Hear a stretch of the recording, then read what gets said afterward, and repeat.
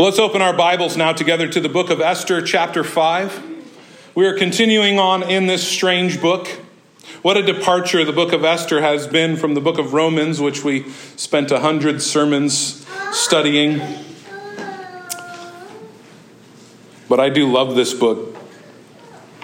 We're in Esther chapter 5. We're going to be picking up where we left our story off, and that has us in the very first verse of Esther chapter 5. We finished chapter 4 last week. So if you are able to stand one more time together, at least one more time for a long time, we stand to honor the word of the Lord, not by empty ritual. We stand because we are under the authority of the inerrant word of God, this good and pure and perfect gift that God has given to us. And so hear now the word of the Lord from Esther chapter 5, verse 1. On the third day, Esther put on her royal robes and stood in the inner court of the king's palace, in front of the king's quarters, while the king was sitting on his royal throne inside the throne room opposite the entrance to the palace. When the king saw Queen Esther standing in the court, she won favor in his sight, and he held out to Esther the golden scepter that was in his hand.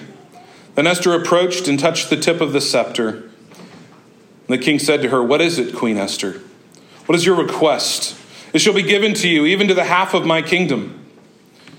And Esther said, "If it please the king, let the king and Haman come today to a feast that I have prepared for the king." The king said, "Bring Haman quickly, so that we may do as Esther has asked." So the king and Haman came to the feast that Esther had prepared. And as they were drinking wine after the feast, the king said to Esther, "What is your wish?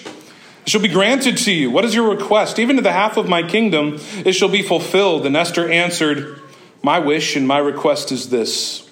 If I found favor in the sight of the king, if it pleases the king to grant my wish and fulfill my request, let the king and Haman come to the feast that I will prepare for them.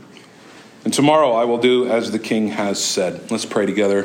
Almighty God, we do thank you for your living, supernatural, inerrant word, for this good, pure, perfect gift that you have given to us. We thank you, Lord, that by your Holy Spirit's working through your word, that we are transformed into the likeness of our Savior, that we have even been brought from death to life. I pray, God, that by your Spirit, through your word, you would accomplish all your good purposes among us, giving sight to blinded eyes, giving hearing to deaf ears, giving strength where weariness has come in, encouraging us and lifting our eyes by your Spirit to behold the Lord Jesus Christ, the author, the finisher of our faith. In Jesus' name, amen. Amen. You can be seated.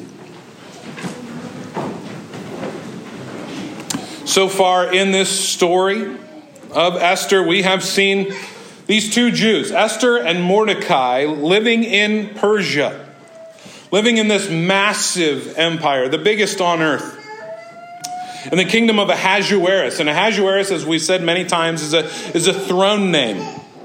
It's like Pharaoh. The name we know him best by historically is his Greek name, Xerxes. And in the beginning of the story, these two are not very faithful, Esther and Mordecai. They're not exactly role models for us. They have been thoroughly secularized or Persianized or paganized. But events as we have gone through, and we're not going to rehearse the whole story, events as we have gone through have led to their repentance. We see this man, Haman, that we just read about in our verses. He is the Secretary of State, for lack of a better term. He is the second in command to King Ahasuerus, King Xerxes, and he hates the Jews.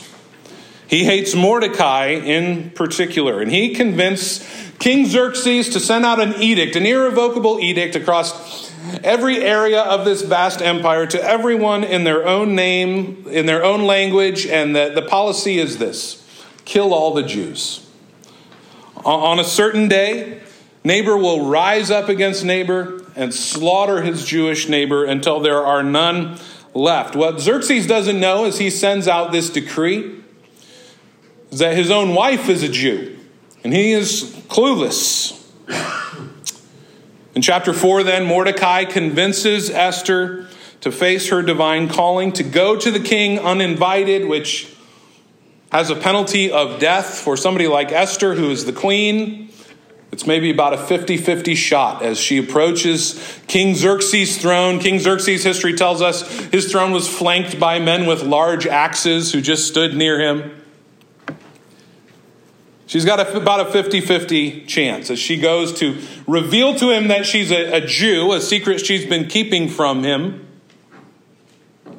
and risk her life to ask him to spare her people. And Esther, before she goes, calls for a 3-day fast, which, again, in the book of Esther, we never see a mention of God. We never see a mention of prayer. But we see in this fast, we know that among the Jews, we know what goes with fasting and prayer, fasting and calling on the name of the Lord. So there's this turn that's begun to happen, this turn of repentance, this turn of trusting in God. And in verse 13 of chapter 4, she says, "Go and gather all the Jews to be found in Susa and hold a fast on my behalf. Do not eat or drink for 3 days, night or day. I and my young people will also fast as you do, and then I will go to the king, though it is against the law. And if I perish, I perish." And now we come to chapter 5. She has purposed in her heart, she's going to go do this thing. Whatever happens is going to happen. And we enter into this carefully staged scene. That is, things are laid out precisely the way we need to hear them. In verse 1, on the third day, that's the third day of the fasting, Esther put on her royal robes and stood in the inner court of the king's palace in front of the king's quarters while the king was sitting on his royal throne inside the throne room opposite the entrance to the palace. So the 3 days of fasting has come to its end. Esther puts on her royal robes. She stands in the inner court opposite the king's throne. And then the camera kind of cuts away from Esther and into the throne room. And we see the king sitting on his throne. There's so much tension in this moment. Here sits King Xerxes, flanked by men with axes, in all of his royal splendor, in all of his hot-headedness, in all of his inability to control himself. This man who is driven by his own lusts and his own desires and his own pride. He's got all the power in this situation. And just outside the doorway, facing his throne, is Esther, little orphan girl Esther, little Jewish girl Esther. And she is dressed in her royal robes, and she is undoubtedly fearful in this moment. She's positioned herself strategically in the hopes that he might see her before she ever has to come in on her own. Before she ever has to barge in, she's hoping he's just going to see me. He's going to see me dressed up, looking my very best, framed perfectly in the doorway of the throne room, like some sort of Disney princess. They've been married for 5 years. Their relationship in this time has been defined by one thing only, and that is the king's physical desires, his own lusts. Xerxes, we're told, hasn't asked to see her for more than a month. And so here she stands in this moment.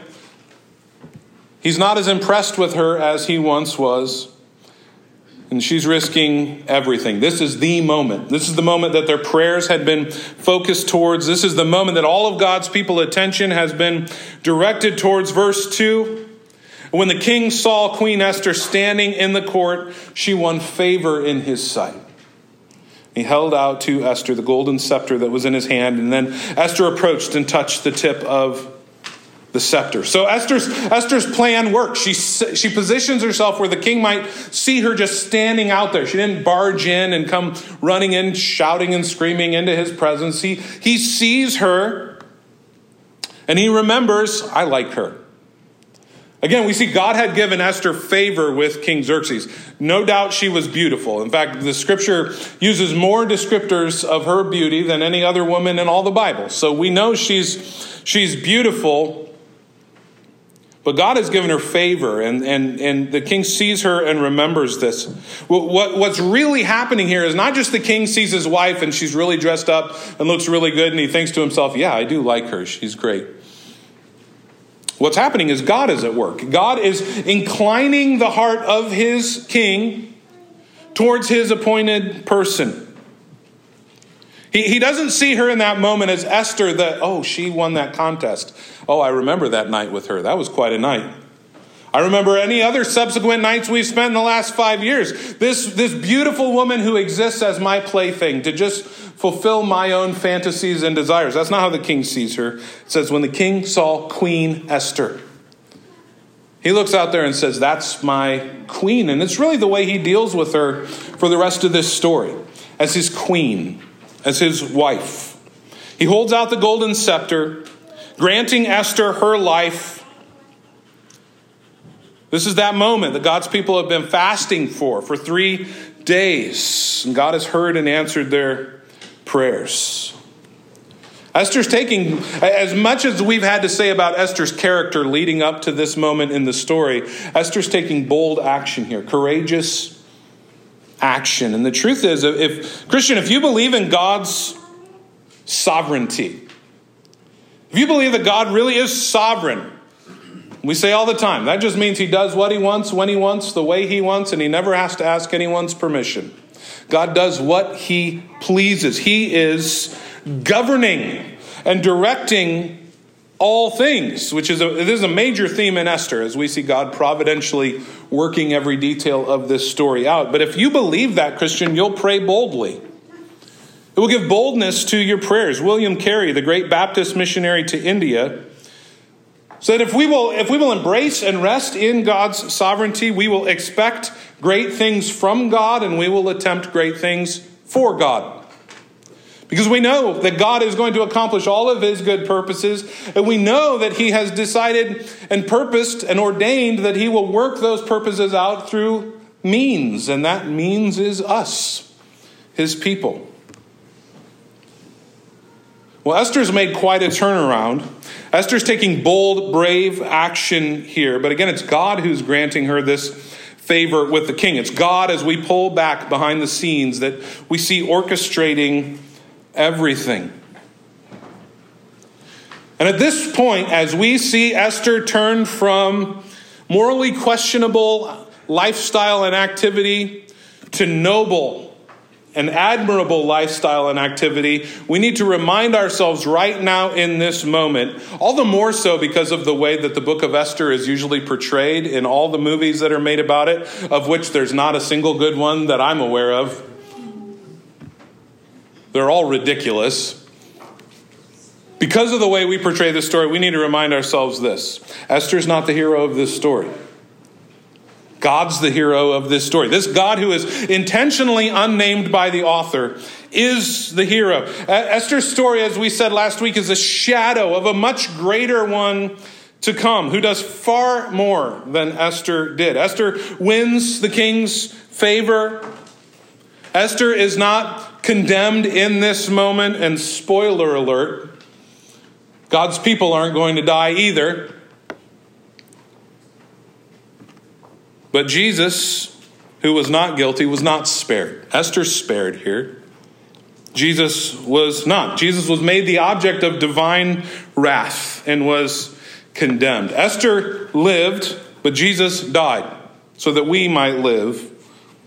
Esther risked it all in this kind of 50-50 moment. Am I going to get killed or am I going to get granted mercy? But Jesus went to his death knowing that there was no reprieve for him. He was not going to be spared. He died, the just for the unjust, to bring us to God. And that's the best news. It's far better news than this story of Esther, which is a great story and good news. But the true good news, capital G, capital N, good news, is the work of the Lord Jesus Christ, the sacrificial work of Jesus in our place. Because apart from Jesus, we are all guilty before God. We are all condemned. We are all under a just sentence of death. But Jesus died so that sinners like me could live. So that sinners like you could live. The king holds out the golden scepter to Esther, and she is spared, but Jesus was not spared. The death sentence for our sin was carried out on him. And the best news is this: the penalty was satisfied for all who trust in Jesus.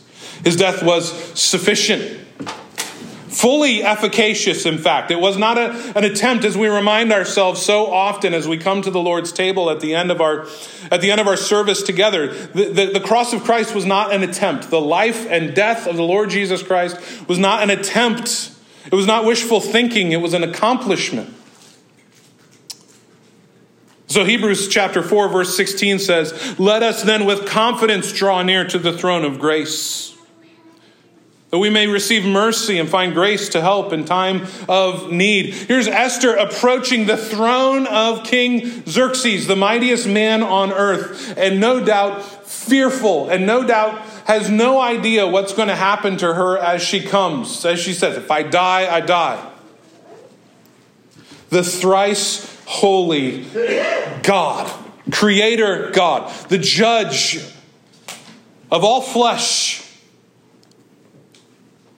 bids us come to him through his Son. For those who have trusted in the Lord Jesus Christ, we need not fear to come before the King of the universe, before whom the king of Persia trembled. The one who channeled the king of Persia's heart in his hand like waters are channeled. If Jesus paid for your sin, this one seated on the throne will never condemn you. What is better news than that? What glorious, glorious news. And so as we look at this puny little earthly leader, yes, the most powerful man on earth, puny. Read Psalm 2. You'll see how puny he is compared to God. As we look at this man, we look at the fear that he invokes, we lift our eyes to the throne of grace, and we behold our God. What a glorious thing. Now back in verse 3, the king says to Esther, "What is it, Queen Esther? What's your request? It shall be given to you, even to the half of my kingdom." So Ahasuerus sees her. He's not angry. He's intrigued. What would motivate you to do this? What would motivate you to take a risk like this? What's your request? I'm going to give it to you. Whatever it is, the answer is yes. And he says, even up to half of my kingdom. Now, not really. He doesn't plan to co-rule with her. He's not making her equal to himself. This is just an expression common to kings. We see Herod use it in the New Testament, and Herod doesn't even have a kingdom to give away. This is just something people, up to half of my kingdom, I'll give it to you. Esther doesn't really get to go. I'm glad you said that, because dividing the Persian Empire is exactly what I had in mind coming in here. No, Esther still needs to be very careful in this moment. Xerxes has already said, "I'm going to do whatever it is you're going to ask me," but what she's going to ask him is going to embarrass him. She's going to ask him, "This edict you sent out all across your whole empire, this irrevocable one, what I'm going to ask you to do is reverse that. And you pronounce death on all the Jewish people. By the way, I've got a secret I've been keeping from you." She needs to be very careful. Verse 4, Esther said, "If it please the king, let the king and Haman come today to a feast that I've prepared for the king." Now, this is not what Mordecai told her to do. Mordecai said, "Go into the king and let's plead our case. Reveal your identity to him. Ask him to spare our people." But she's talking Xerxes' language here when she says, "I've got a feast prepared for you. Will you come to it?" Remember how the book starts. A 6-month feast followed by a 1-month feast. When you start talking about feasting and drunkenness, this king is there for it. The king says, verse 5, "Bring Haman quickly so that we may do as Esther has asked." So the king and Haman came to the feast that Esther had prepared. As they were drinking wine after the feast, the king said to Esther, "What's your wish? It shall be granted to you. What's your request? Even to the half of my kingdom, it shall be fulfilled." So they have this feast immediately. She goes into him. She goes, "It's already prepared." And he says, "Haman, let's do this." Haman's got to be riding high. "Look at me. It's just me and the king and his queen. And I have been invited to this feast." After it's over and they're full of wine and feeling good about things, the king brings it up again. "So what do you want?" "What is it? I'll do it." Esther is this is the moment for her to tell her exactly what's going on. King, you sent this edict out to kill all the Jews. It's because Haman is our enemy. In fact, I'm a Jew. You just sent the word out to kill me. Will you spare us? All she has to do in this moment, as the king has enjoyed her feast, is filled with wine, is reminded of how much he likes her, and has already promised to do whatever she asks. All she needs to do is be straightforward, to be open and honest. And that is not what she does. Esther has a plan. Verse 7, then Esther answered, "My wish and my request is, if I have found favor in the sight of the king, and if it please the king to grant my wish and fulfill my request, let the king and Haman come to the feast that I will prepare for them. Tomorrow I will do as the king has said." And I just got to read the next verse, even though it's not in our text today, just because it's so glorious. "And Haman went out that day joyful and glad of heart." Oh, Haman is on top of I got invited to this feast that was just for them, that the queen prepared. She was obviously so impressed with me, she wants another feast. I am on top of the world. We know this man is filled with pride, filled with arrogance. This is the greatest thing that's ever happened. He is in for a rude awakening. The truth is, throughout the book of Esther, King Ahasuerus and Haman are objects of mockery. They're objects of mockery in this story. Who holds all the power here? As we see this situation unfolding, here's mighty Xerxes with the power of life and death and his own whims, seated on his throne. And now we come to this feast, and now Esther invites them to another feast. Well, it's not King Xerxes the Great that holds all the power. It's not the king's right-hand man, the bloodthirsty Haman, who holds all the power. Here's Esther, this Jewish orphaned girl, who has the mightiest ruler in the world and his second in command eating out of the palm of her hand. She is completely manipulating them. They have no idea. Look what Esther says here in this verse. It is genius. She gets the king, who has already said, "I'll do whatever you said." Now she just solidifies it. And she gets him to agree again right up front. "If it pleases the king to grant my request and fulfill my request, come to the second feast." In other words, if you show up to this second feast, it means you have to say yes to whatever it is I'm about to ask you. So we're going to leave the story right there this week, which is a weird place to leave the story. But we need to see what Esther's doing here. Esther is plotting. Esther is being deceptive. Or if not deceptive, at least highly manipulative. Esther is defying her government. Esther is plotting directly against the Secretary of State. She is manipulating the king himself.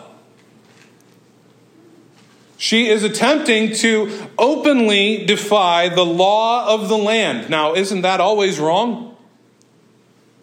Isn't the law of land so settled that we must all bow our knee to whatever it is? Should she even have gone to the king? That was illegal. She broke the law to do this. For sure, she shouldn't be sneaky and manipulative, right? For sure. Well, first of all, remember what we've said over and over. The point of the book of Esther is not that Esther and Mordecai are role models.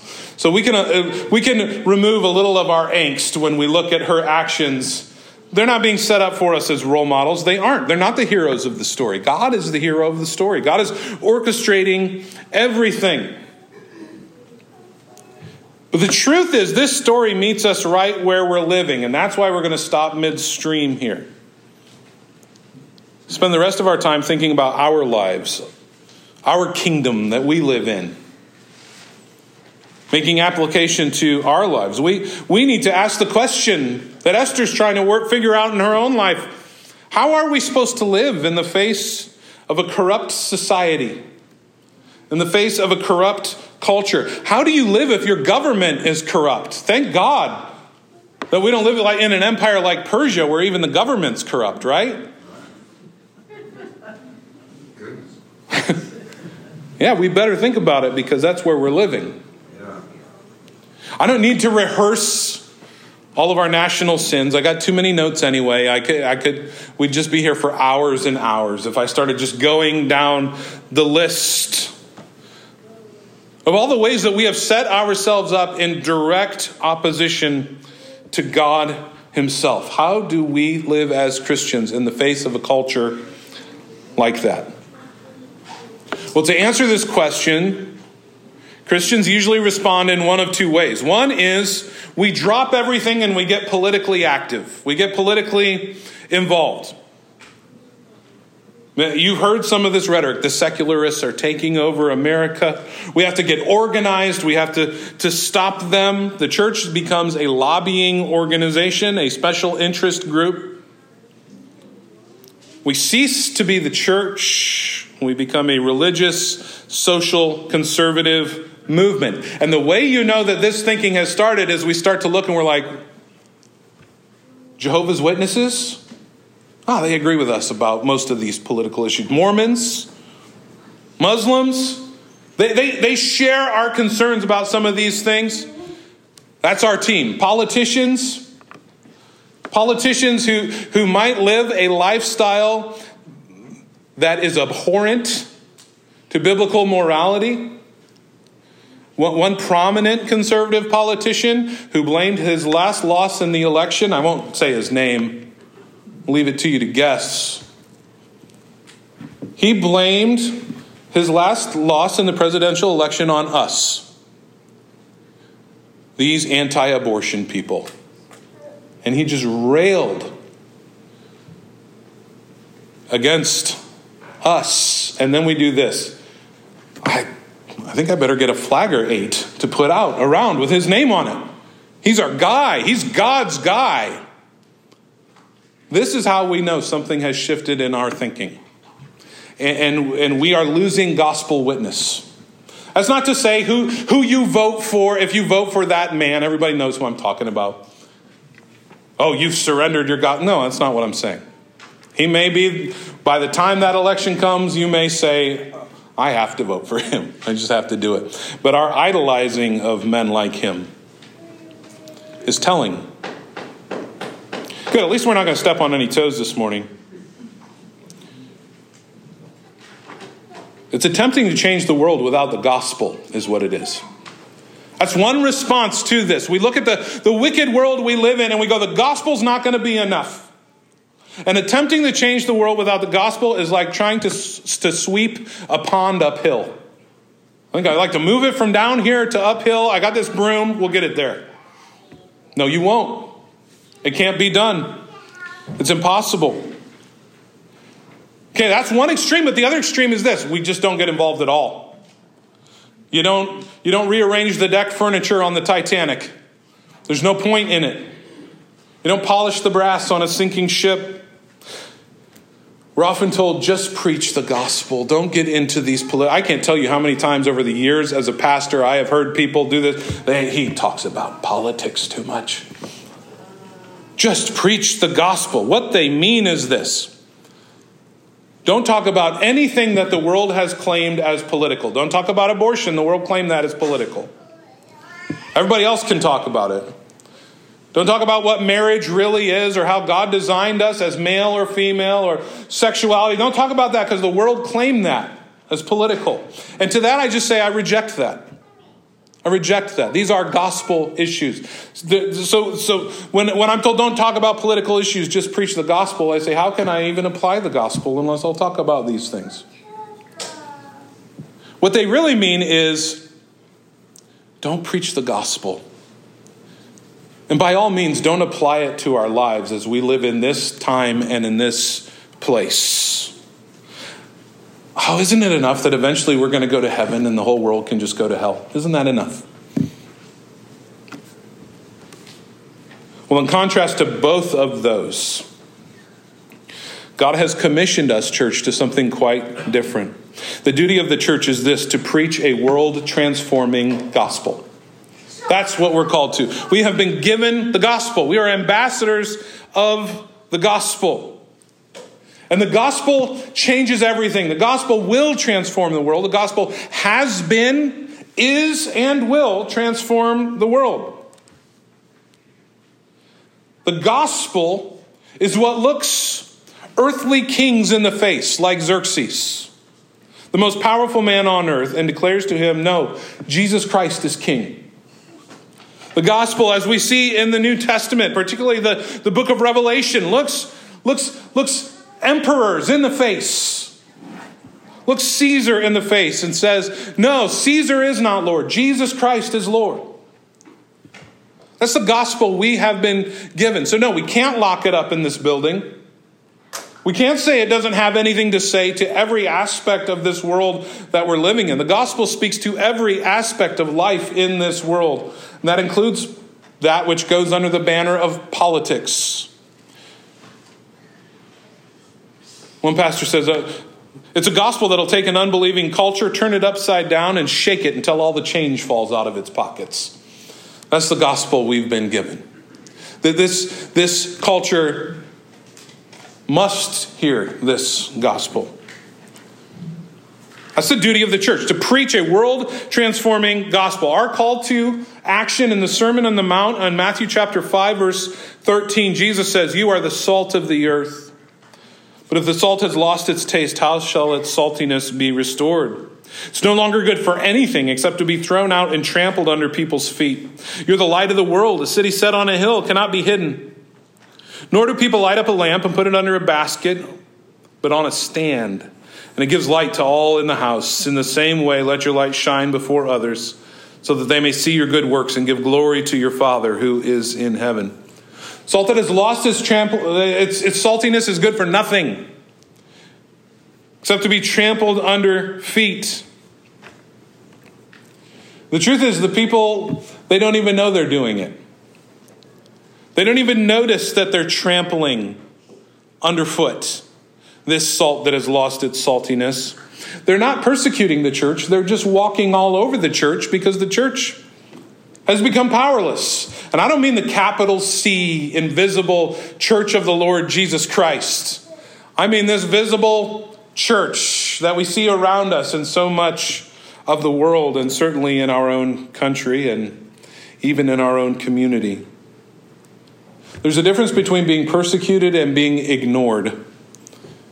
Between unbelievers trying to destroy a powerful church and unbelievers walking all over an impotent church. This is what we have seen in the first 4 chapters of Esther. That kind of church. Of course, it's not the church. It's not a church. But we see God's people who have been made impotent and powerless, disengaged, salt that has lost its saltiness. Now things have changed. Repentance has begun. And what's the first sign of true repentance? They're not staying hidden anymore. They're not staying on the sidelines anymore.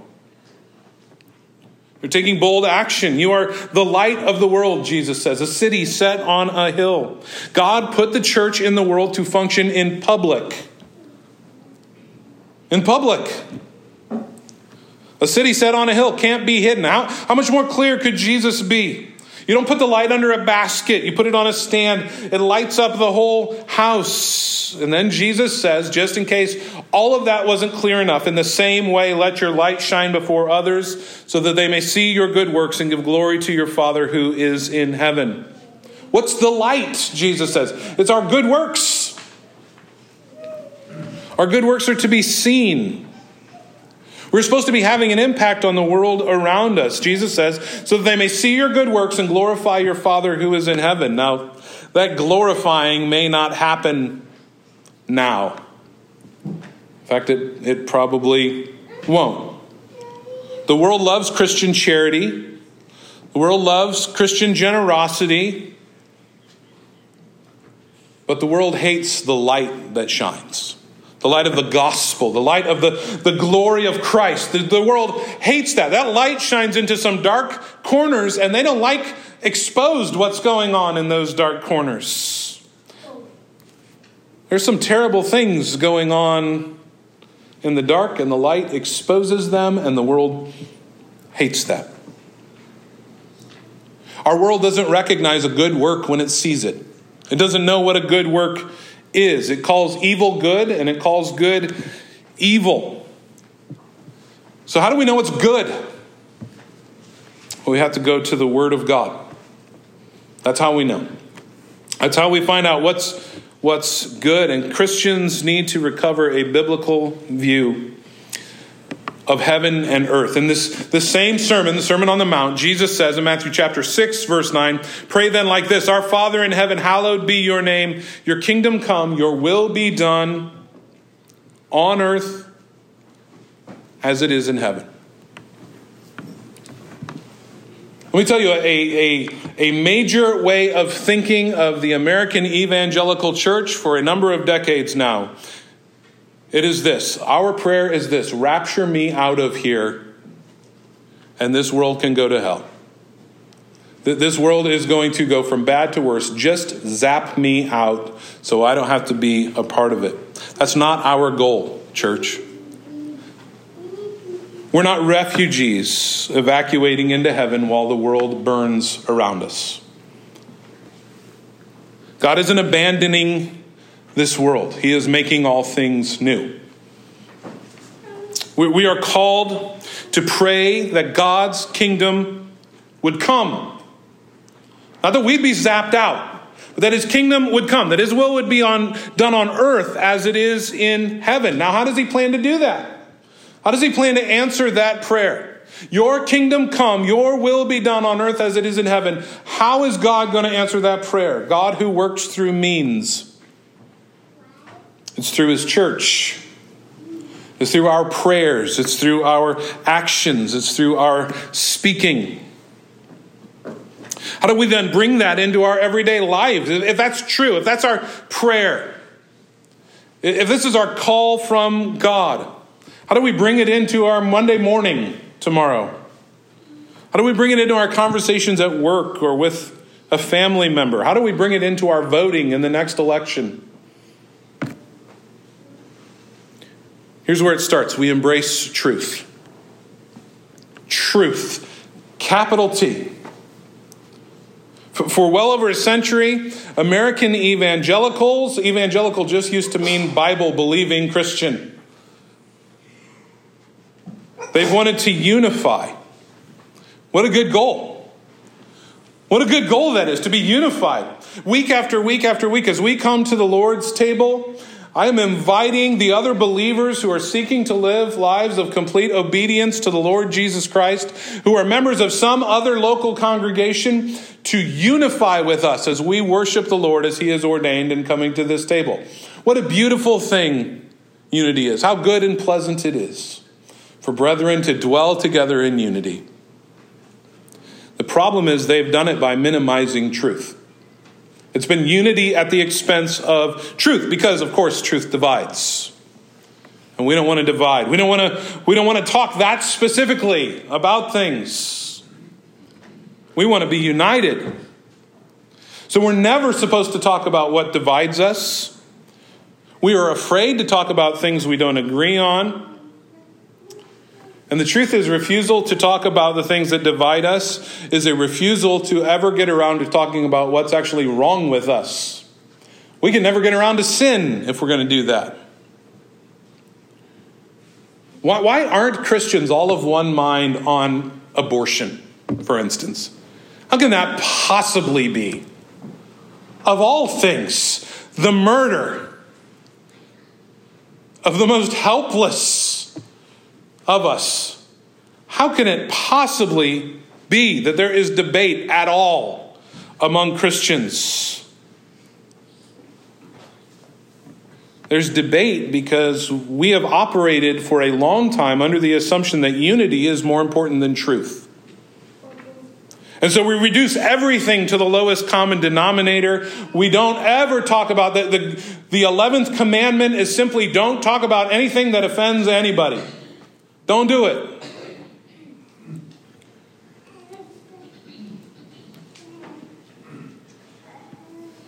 What we do when we do that is we reveal we don't really care about truth.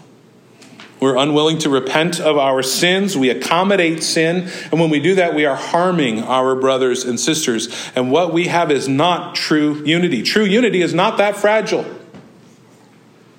I don't have to worry if Andrea and I get into an argument about something, which doesn't really happen very much, but let's say she opposed the Kansas Jayhawks and I had to scream at her violently and shake her by the shoulders. No, I don't have to worry anytime there's some uneasiness in our house, like, what if our unity's lost through this? No, we're together. It's not that fragile a thing. True unity's not. What we have when we do this, when we sacrifice truth for the sake of unity, what we have is something less than unity. We have some kind of conformity with one another. We have some sort of agreement that's very fragile. I had a conversation once with a young Christian college student, young woman. Her husband was a youth pastor. And her argument in favor of abortion was simply, well, the babies go to heaven anyway, right? Isn't it a bigger, like, climate change is considerably more important than this? She literally told me Walmart's treatment and payment of their employees is a much bigger deal that Christians should be concerned about than abortion. She was deeply offended when I said, well, abortion is murder, so I think we should care.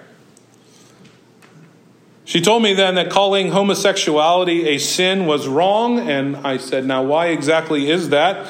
And she said, because some Christians see things differently from you, and that language offends them. These were the people pastoring the teenagers and young adults in a missionary church, which is a conservative, so-called conservative denomination. That's how much this stuff has made its way in. The sacrifice of truth in the name of unity. And you know what? I agree with her. The truth is offensive, and some people need to have their feelings hurt. That's the reality. A sick and dying culture needs the maximum amount of truth. This world needs Jesus, and Jesus does not come in bite-sized portions. It's not the buffet where we pick out the things we like and we don't pick out the other things we like and we go, I'll take this part of Jesus, but I don't really like this part over here. We either have him as Lord, all of him, or we do not have him. We have something else. Suppose you go to the doctor and you've got cancer and you say to the doctor, okay, but just tell me 1% of the truth here. Because there's some other stuff that you want to say to me and I don't like it and I don't want to hear it. And it's going to hurt me. Over the course of about 10 years, give me teaspoon-sized doses of the truth that I need to hear. And I think I'll be able to take it in if you do that with me. What's the doctor going to say to you? You're going to die if you do that. This truth that I got, you need all of it. And you need it all right now. You need it all right up front. And it's going to hit you like a ton of bricks. And it's going to hurt. And it's going to make you mad. It's going to make you ask questions. And you say to him, but if I take that message home to my family, we're going to have some seriously awkward conversations that I don't want to have. People are going to be upset. Well, we know how crazy that would be. The real question is not, what do some people believe? What do some people want to hear? The question is, what is true? What is reality? What does God's word tell us? Because what God's word tells us is what God wants us to know. And he wants us to know all of it. We should be getting as much of God's truth into our conversations as we can. We shouldn't be holding things back, thinking that we are smarter than God. God revealed this in his word, but as a person living in 2023, I've learned some things that God obviously didn't know when he wrote this Bible. Now, none of us would say that. That's what we do when we skirt around biblical truth, when we try to soften its weight.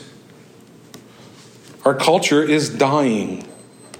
It's filled with cancer. It needs truth. It doesn't need teaspoon-sized doses of medicine. And no matter what the culture says, no matter what names they call Christian, the gospel is good news. We know this. They don't know it. They don't know what good news is. We know what good news is. It is not a message of condemnation. It is a message of deliverance from the condemnation they are already under. But it doesn't come on our terms. Healing, life, deliverance, it does not come on our terms. It comes on God's terms. And the truth is, people simply don't like that. People simply hate that. That it comes on God's terms. But we have to know what's true. And we have to know that this is really good news. This really is good medicine. If the church is going to do the things that God has called us to do, we need the miracle of restored saltiness. We need to actually be that city set on a hill. What does that look like? I'll give you three things very, very quickly. One, we must always keep the undiluted gospel central. 1 Corinthians chapter 1, verse 22, Paul says, the Jews demand signs, the Greeks seek wisdom. We preach Christ crucified, a stumbling block to the Jews, folly to the Gentiles. But to those who are called, both Jews and Greeks, Christ, the power of God and the wisdom of God. For the foolishness of God is wiser than men. The weakness of God is stronger than men. God's truth is effective, but not in a way the world is going to enjoy. It's in a way they'll want to suppress. It's in a way they'll want to trample underfoot, but they simply won't be able to. Luke chapter 6, verse 26, Jesus says, woe to you when all men speak well of you, for so did their fathers to the false prophets. Truth is, God's word, this gospel is not one that unbelievers are going to like. They're not going to like it. They'll want to shut it down. They will want to shut you up. They will make it personal. You're making people feel bad. You're being awfully judgmental. You're on the wrong side of history. You're ignorant. You're backwards. You're hateful. But we have to love people enough to tell them the truth. We have to love the truth. And we have to love sinners. We have to ask ourselves, would I rather be genuinely loving and perceived as hateful, or would I actually rather be hateful but be perceived as loving? Because if we withhold the truth, if we affirm people in their sin, they will think that we are loving them, but what we are doing is hating them. And if we speak the truth to them, they will think that we're hating them, but what we're actually doing is loving them. Which would you rather have, Christian? Well, we better love truth. We better love people. Come what may. Don't make the mistake of trying to be smarter than God. What God has given to us in His Word, He wants us to know. And He wants us to not be ashamed of. He doesn't want us to come to Scripture and say, I'm kind of embarrassed about this passage. These passages here, these are clobber passages. We don't use those. No. You're not smarter than God. Let God sort it out. God sees the hearts. We don't see the hearts. We're called to love everyone, even when they call our love hate. And we just have to trust in God at that point. And we have to ensure that we're not being hateful. We have to check our hearts daily.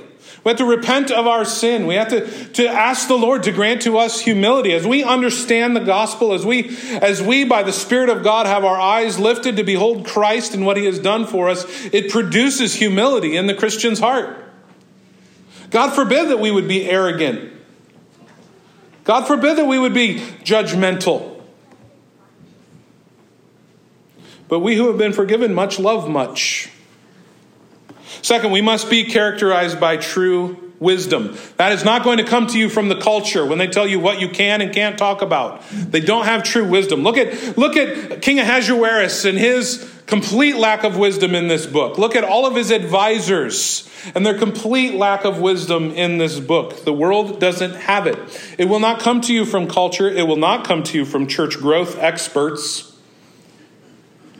I get emails periodically from church growth experts, and I always just think pretty much the opposite of what they're suggesting is going to be a good path for us going forward. The church is not a business.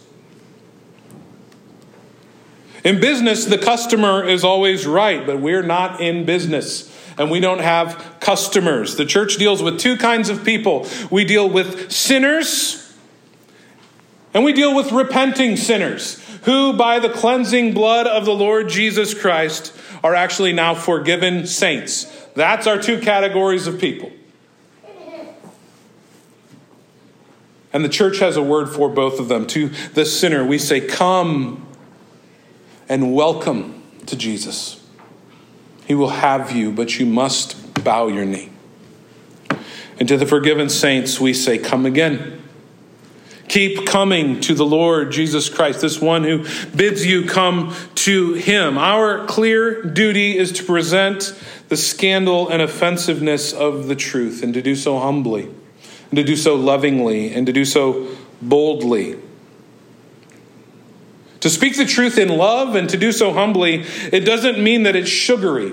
It doesn't mean that it's wishy-washy. It doesn't mean that it's partial truth that leaves out hard things. Jesus didn't do things that way.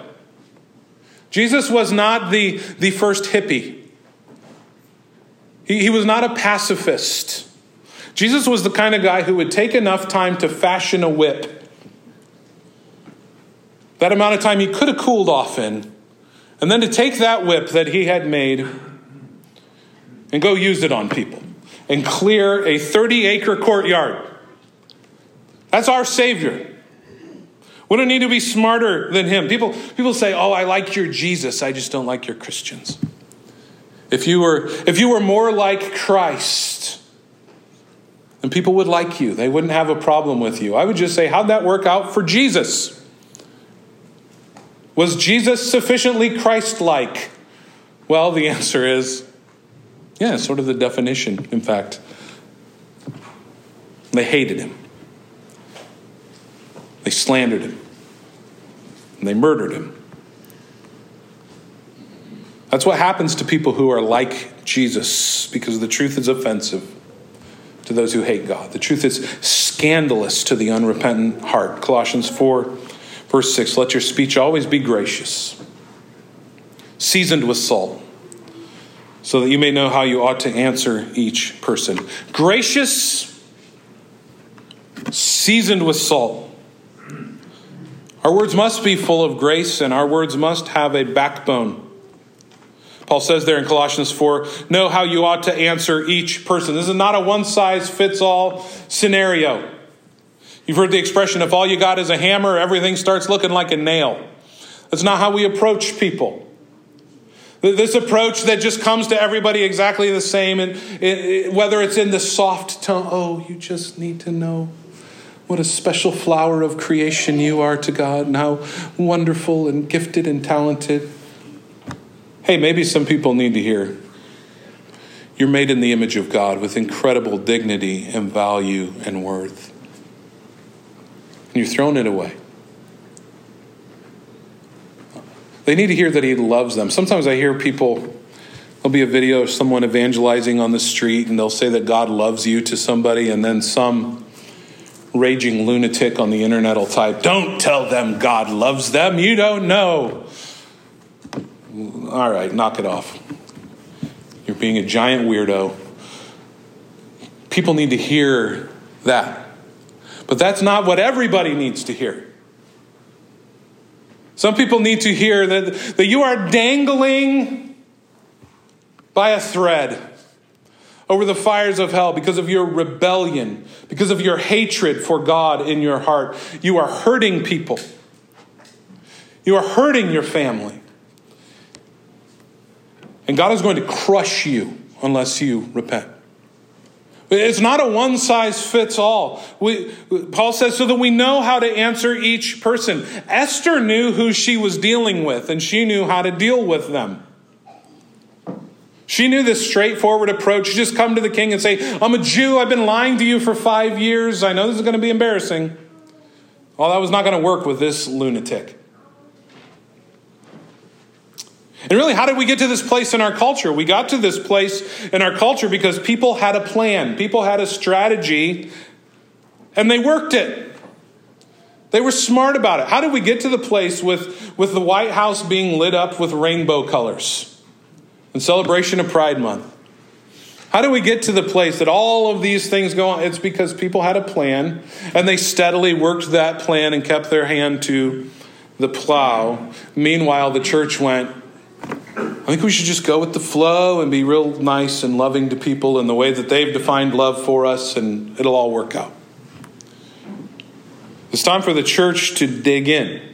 It's time for the church to put some purpose to our conviction. It's time for the church, friends, to live like we might be around another 1,000 years. And we want those generations to inherit something better than we're living with right now. It's time for us to be wise. It's time for us to be in it for the long haul. And finally, lastly, we must fight for joy in the midst of this. This evil world around us is dark. It is frightening. It is infuriating. How do we come against it? It is not by raging. It's not by yelling. It is not by actually being the things that we're accused of, arrogant and aggressive. It's joy. It's something that has been given to us by God that only belongs to God's people, that nobody else on earth has. Nehemiah chapter 8, verse 9. Nehemiah, who was the governor, and Ezra the priest and the scribe, and the Levites who taught the people, said to all the people, the day is holy to the Lord your God. Do not mourn or weep. For all the people wept as they heard the words of the law. Then he said to them, go your way, eat the fat, drink sweet wine, send portions to anyone who has nothing already. For this day is holy to our Lord. And do not be grieved, for the joy of the Lord is your strength. Christians, in the midst of this, in the midst of our dedication to speak a world-transforming gospel that the world hates, that the unbelieving world hates, in all of our needing to be steadfast and keeping our hand to the plow and not grow weary in doing good, and all of our standing for the truth in opposition to the enemy's lies that pour at us from every sector. In the face of all of that, we ought to be the most joyous people on the face of the planet. We have got the good news of the gospel. We've got the unshakable promises of God. We can enjoy every good thing as a good gift from God. As Ezra says here, eat the fat, drink the sweet wine, share with others. Do not be grieved, for the joy of the Lord is your strength. That is, even as we remind ourselves of our call, this is the truth we are operating out of. The joy of the Lord is our strength, and no one can take it from us. No one can take it from us because it's in Him. Because we are in Him. Who could separate us from the love of God? Let's pray together. Almighty God, thank you for your word. Thank you for this truth, Lord. We are challenged that we live in dark days. We're challenged, Lord, that the road is not easy, that the answers aren't always ready to us, but we know who our God is. You have revealed your truth to us in your word, so we are not left wandering. We are not left, Lord, even as those who are without a shepherd and are just straying to and fro in this world without direction. But you have given to us all that we need for life and godliness in your word. Above and beyond that, even you have given to us your Holy Spirit, the third person of the triune Godhead who dwells within us, the same Spirit who inspired and wrote this scripture, testifies to its truth as we read it and lifts our eyes to behold Christ, our sure down payment of the glorious promise of salvation. So Lord, I pray you cause us to trust in you more, cause us to love you more, cause our joy in you to grow, and let the product of our worship and our devotion and our love and our obedience be faithful living in this world, we pray. For your name's sake, for your kingdom's sake, and for your people's eternal joy, even the joy of future generations, we pray these things. In Jesus' name, amen.